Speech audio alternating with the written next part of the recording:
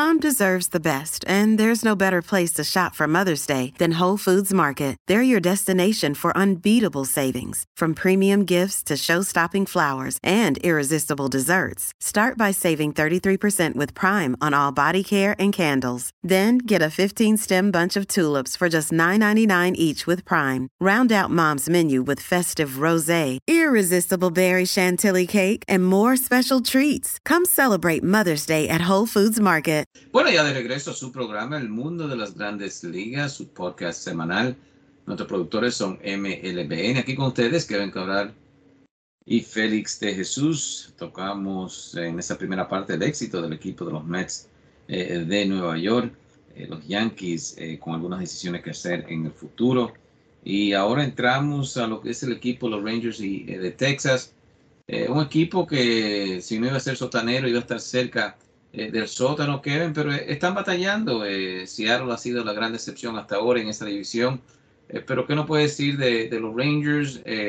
Especialmente lo de Semien y Seager, que aunque no han sido la gran figura, el equipo se mantiene ahí batallando. Bueno, yo creo que eso es parte de lo interesante con los Vigilantes de Texas. El primer cuadrangular de Marcus Semien en esta temporada llegó en su juego número 44. Este es un hombre que pegó 45 jonrones en la temporada pasada. Y Corey Seager bateando 2.32, aunque sí tiene 11 cuadrangulares y 24 impulsadas. Entonces, uno piensa que esos hombres van a producir más. Y mientras tanto, vamos a decir que Texas fue el equipo sorpresa de mayo, porque tuvieron récord de 17 victorias y 10 derrotas. Están en 500 ahora, con 24 y 24. Y a mí me parece, yo creo que esto lo comentamos en algún programa, que el equipo de Texas hizo una tremenda inversión para firmar a Seager, a Semien, a John Gray, y que la idea de esas contrataciones era por lo menos poner un equipo, vamos a decir que es respetable, un equipo promedio en el terreno, mientras algunos de sus jugadores jóvenes ya completan su desarrollo. Y hasta ahora, vamos a decir que después de lo que ocurrió en mayo, están logrando eso, porque si los Vigilantes, después de lo que ocurrió en la temporada pasada, cuando tuvieron récord de 60 victorias y 102 derrotas, si ellos pueden jugar para 500, ganar 81, eso significaría un progreso de 21 juegos, y creo que lo tomarían felices, por lo menos para esta temporada. Pero además de eso, ahora mismo el tercer wild card de la Liga Americana, ojo con esto, si la temporada terminara hoy, el tercer wild card de la Liga Americana sería Anaheim. Texas está a 2 juegos de Anaheim. O sea que, a pesar de las debilidades que tienen, hoy, 1 de junio, ese equipo está en competencia por un puesto de clasificación, gracias a ese mes de mayo que tuvieron. Y, de nuevo, pensando que hombres como Semien y Seager, como Adolis García, el mismo Nathaniel Lowe, pueden ser más productivos en los próximos meses y que su picheo también debe mejorar. Déjame decirte que Martín Pérez, en su segunda estadía con Texas, ya a los 31 años, ha sido poco menos que una revelación. Tuvo efectividad de 0.64 en mayo y es el líder de las Grandes Ligas en este momento con efectividad de 1.42 y se ha convertido en el líder de esa rotación, que también tiene a John Gray, tiene a Dane Dunning, a Glenn Otto. O sea que hay algunos nombres ahí. Ellos esperan integrar próximamente ya al relevista dominicano José Leclerc, que era el cerrador del conjunto antes de lastimarse el codo. Ya Leclerc está en una rehabilitación en ligas menores. O sea que quién sabe si en esta etapa donde clasifican 6 equipos por liga, Texas se da una oportunidad de regresar a los playoffs. Por lo menos están en posición para eso en este momento. Mirando, le han ganado 2 esta semana a los Rays de Tampa, el equipo de Texas. El juego que se juega hoy, Texas tratando de ganar 3 juegos consecutivos frente a Tampa, pero Tampa con mayores problemas, Kevin, y que Wander Franco con ese desgarre muscular finalmente lo ponen en la lista de lesionados, y él no ha sido el mismo jugador que vimos. ¿Tú crees que tiene que ser algo con la lesión de Wander Franco o simplemente se está adaptando la liga al paracorto de los Rays de Tampa? Mira, a mí me parece que él ha estado jugando con molestias por algún tiempo, con molestias en ese cuádriceps, o sea, sin estar 100%. Un jugador que no está en plenitud de condición física, tú siempre puedes pensar que no está produciendo al tope de su habilidad por eso. Y te lo digo porque la realidad es que el promedio de Franco ha bajado a 270 porque después de un excelente inicio de temporada, él batió 232 en mayo y con muy poco poder de extra base. O sea que yo creo que podemos hasta cierto punto llegar a la conclusión de que él no estaba en la mejor condición física y que quizá los Rays llegaron a un momento ya contando con Manuel Margot de regreso a la alineación, donde, bueno, tomaron la decisión de darle el descanso necesario para que Franco pueda regresar 100%. Y ahora tienen los Rays fuera a su combinación de doble play, a Franco y a Brandon Lau. Y esto va a poner presión en los demás jugadores que tiene el conjunto en esas posiciones, Vidal Bruján, Taylor Walsh, por la ausencia de dos hombres que son muy importantes en ese equipo, claves en la alineación. O sea que yo creo que el reto para los Rays, que siempre encuentran la forma de mantenerse en competencia, de ganar partidos, de hacerle la vida difícil a sus rivales divisionales. Sabemos que tienen una tremenda colección de brazos y por ahí es que comienza todo. Pero la ofensiva de los Rays, por lo menos en el futuro inmediato, podría verse comprometida teniendo a Franco y a Brandon Lau fuera al mismo tiempo. Así que vamos a ver lo que pasa en estas próximas semanas. ¿Te ha sorprendido la producción de Walls? El mismo Mejía ha bajado un poco, Brett Phillips bateando de 200 solamente, Vidal Bruján, el gran prospecto, 1.45. ¿Te ha sorprendido que ven estos jugadores y su bajo promedio o simplemente son los dolores de cabeza que hay que pasar con prospectos? Mira, tú sabes que Taylor Walsh siempre ha sido un jugador más de defensa que de ofensiva. Es un excelente infielder, tremendo en el short defensivamente. Puede jugar otras posiciones. Y es un hombre que ciertamente pudo batear en ligas menores, pero que tú sabías que, o sea, por lo menos la proyección es que no iba a ser más de un bateador, digamos, promedio en grandes ligas. Creo que él debe mejorar porque está bateando 154, los ponches están bastante altos. Debe dar más de ahí, pero no es que Walsh, el plan con él es que fuera una pieza clave en esta alineación. Bruján es un jugador sumamente interesante. Hasta ahora no ha podido batear en grandes ligas en las oportunidades que ha tenido, pero lo hemos visto en la Liga Dominicana y me parece que cuando él gane su confianza, lo que los Rays van a ver es un bateador de la punta de la alineación que se envasa con frecuencia, que crea muchísimas situaciones con su velocidad en las bases y que tiene cierto poder de extra base. Estaba bateando 300 en AAA, siempre ha bateado en ligas menores y creo que con Bruján, más que nada es él tener una oportunidad de juego durante un periodo extendido y eso él lo va a tener ahora. Siempre y cuando Kevin Cash decida dársela, pero por lo menos los huecos están creados sobre todo con el tema de la lesión de Brandon Lau. Así que vamos a ver si le dan un suficiente tiempo de juego a Bruján, porque me parece que él tiene las condiciones para batear en grandes ligas. Mencionaste la Liga Invernales, Kevin, y un cambio interesante entre los Leones del Escogido, Tigre Licey, claro, dos equipos en la Liga Dominicana, y es Pedro Severino pasa al equipo del Escogido y cambian a Joe Dunant, ¿no? Que estaba o está jugando con los Marlins, ahora en Liga Menor lo bajaron, pero después de llegar a las grandes ligas hacen ese cambio interesante, ¿eh? Es correcto, y yo creo que esta es una demostración del valor que tienen los catchers en todas las ligas. Severino no ha jugado mucho en la Liga Dominicana en los últimos años.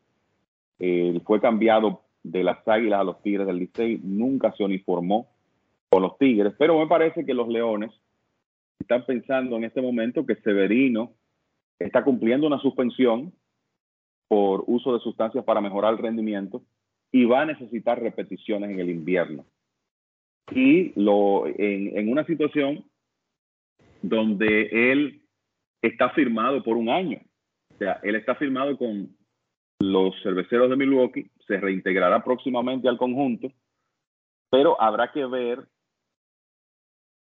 qué piensan los Cerveceros con relación a su futuro dentro de la organización después de dar positivo, si ellos estarían dispuestos a firmar a Severino para una próxima temporada. Entonces, la exposición en el invierno puede ser importante para él. Con eso te quiero decir que estoy seguro que los Leones del Escogido entienden que esta próxima temporada invernal 2022-2023 es hasta cierto punto lógico que Severino juegue bastante, y esa es la razón detrás del movimiento. Tú siempre quieres tener un receptor nativo de calidad en la Liga Dominicana o en las ligas de invierno, porque eso te da flexibilidad para reforzar otras posiciones.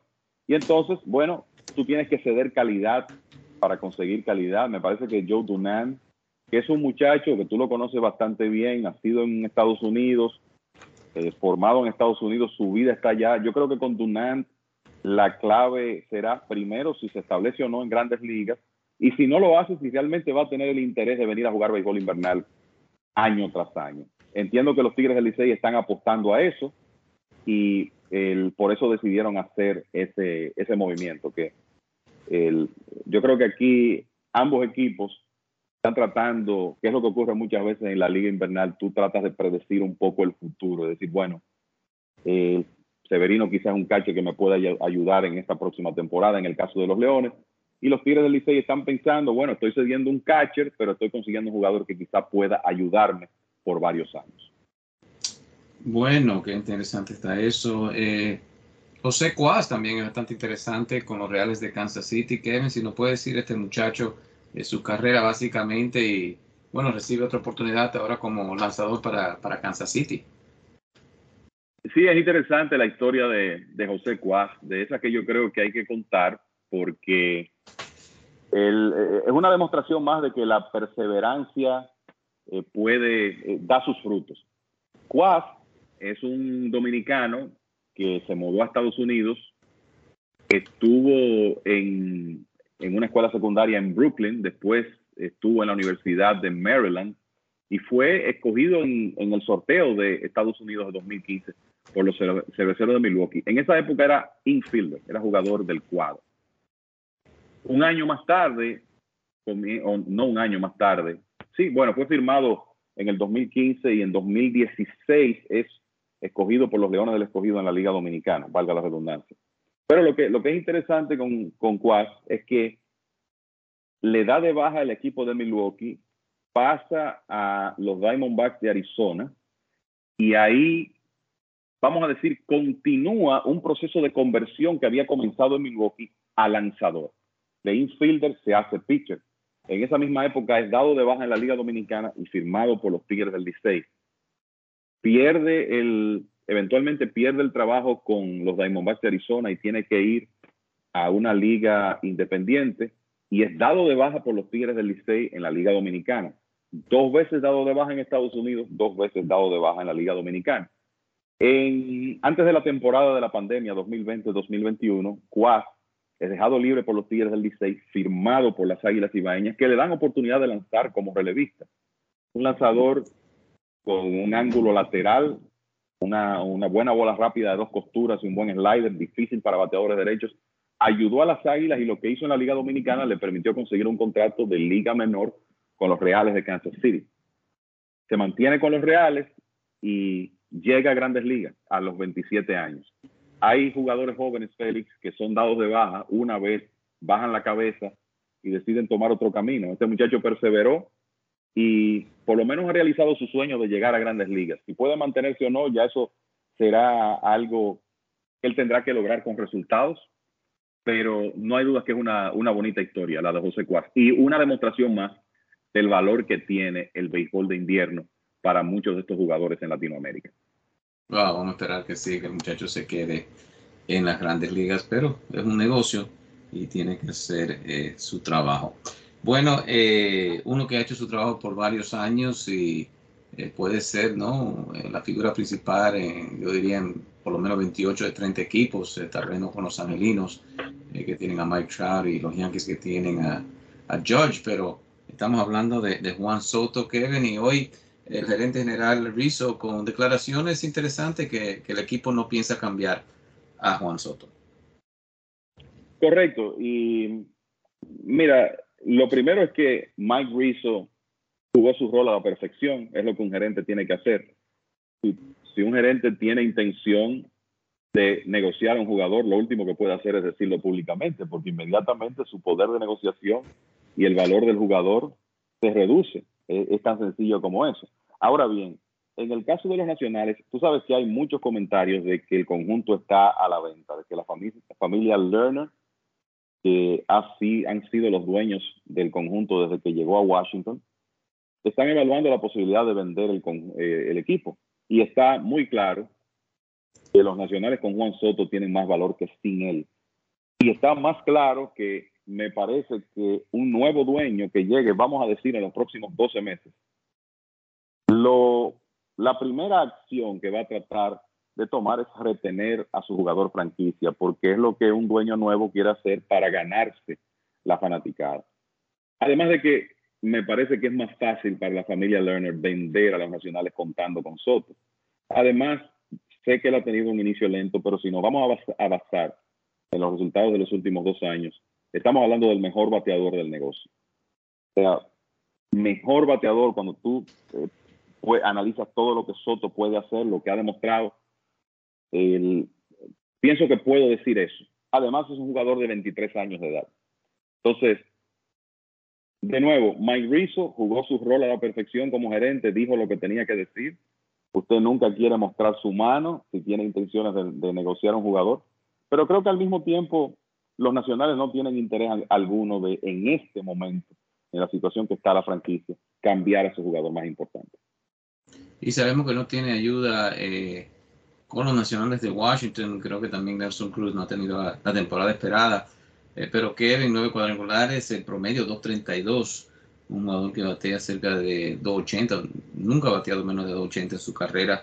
Esto lo puede afectar a Soto, unos números bajitos. Creo que está elegible todavía para arbitraje. ¿Qué piensa de eso? Simplemente la gente sabe que esos números no son reales, sino que el equipo de los nacionales de Washington de verdad es un equipo que en estos momentos le faltan muchos jugadores. Bueno, déjame decirte, Nelson Cruz terminó mayo bateando 3.18 con un eslogan de 460, así que comienza a mejorar. Y eso es importante para los nacionales y para Soto. Mira, Soto tuvo un inicio lento en la temporada pasada. Obviamente, él no estaba 100% saludable al principio de la temporada, tenía molestias en un hombro. Y lo de el inicio de este año ha sido como, vamos a decir, un poco más lento que el pasado. Pero yo creo que él ha demostrado que es la clase de bateador que mejora a medida que la temporada progresa. Y aún en un ambiente donde en muchas circunstancias a él no le van a lanzar, Soto es un bateador tan disciplinado que, fíjate que ha recibido 42 bases por bola, que si a él no le lanzan en la zona de strike, sencillamente va a tomar sus bases por bola, como lo hacía Barry Bonds, guardando las distancias. Esa es la clase de bateador que es Soto, la clase de disciplina que tiene.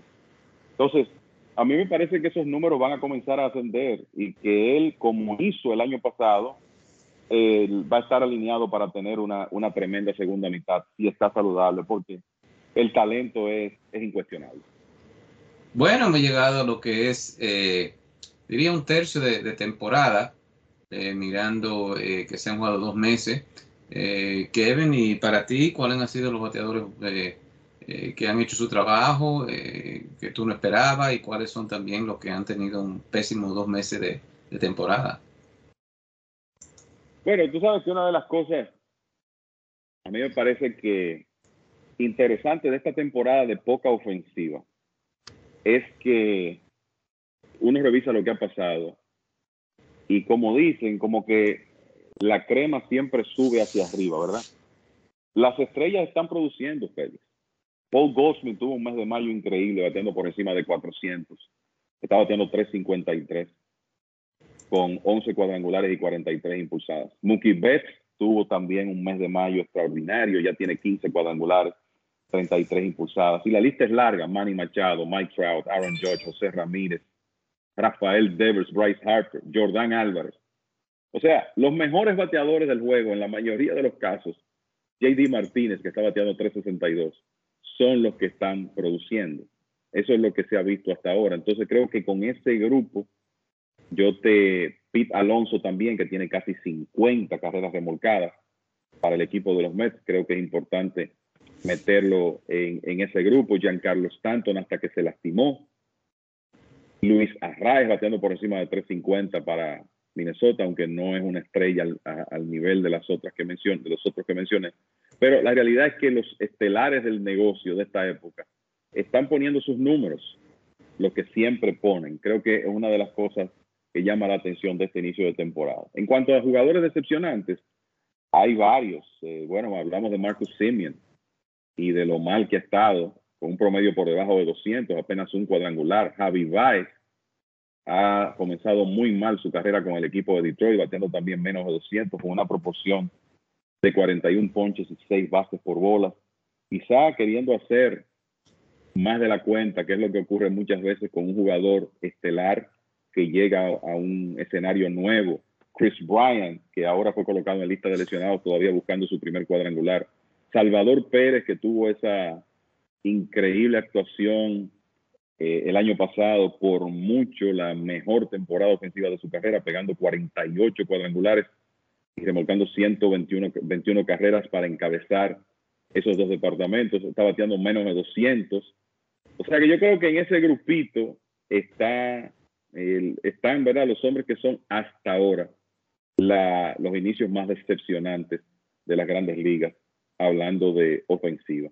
Y rápidamente, déjame darte un vistazo de mayo, por lo menos a nivel de equipos, porque hasta cierto punto se dio lo mismo, en el sentido de que los contendores, los equipos supuestos a ganar, fueron los que mejor jugaron. Houston tuvo récord de 21-8 en mayo, los Dodgers 20-9, los Yankees 19-9, los Mets 19-10, Minnesota 18-12, Milwaukee y los Cardenales 17-12, Texas, ya lo dijimos, también ganó 17 partidos, San Diego 16-11. Yo creo que lo que es noticia aquí es principalmente Phillies de Filadelfia en mayo, 10 ganados, 18 perdidos.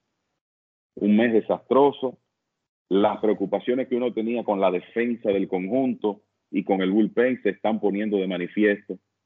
Y yo creo que tiene que ser entre Filadelfia y los Bravos de Atlanta, que jugaron 2 por debajo de 500 en mayo.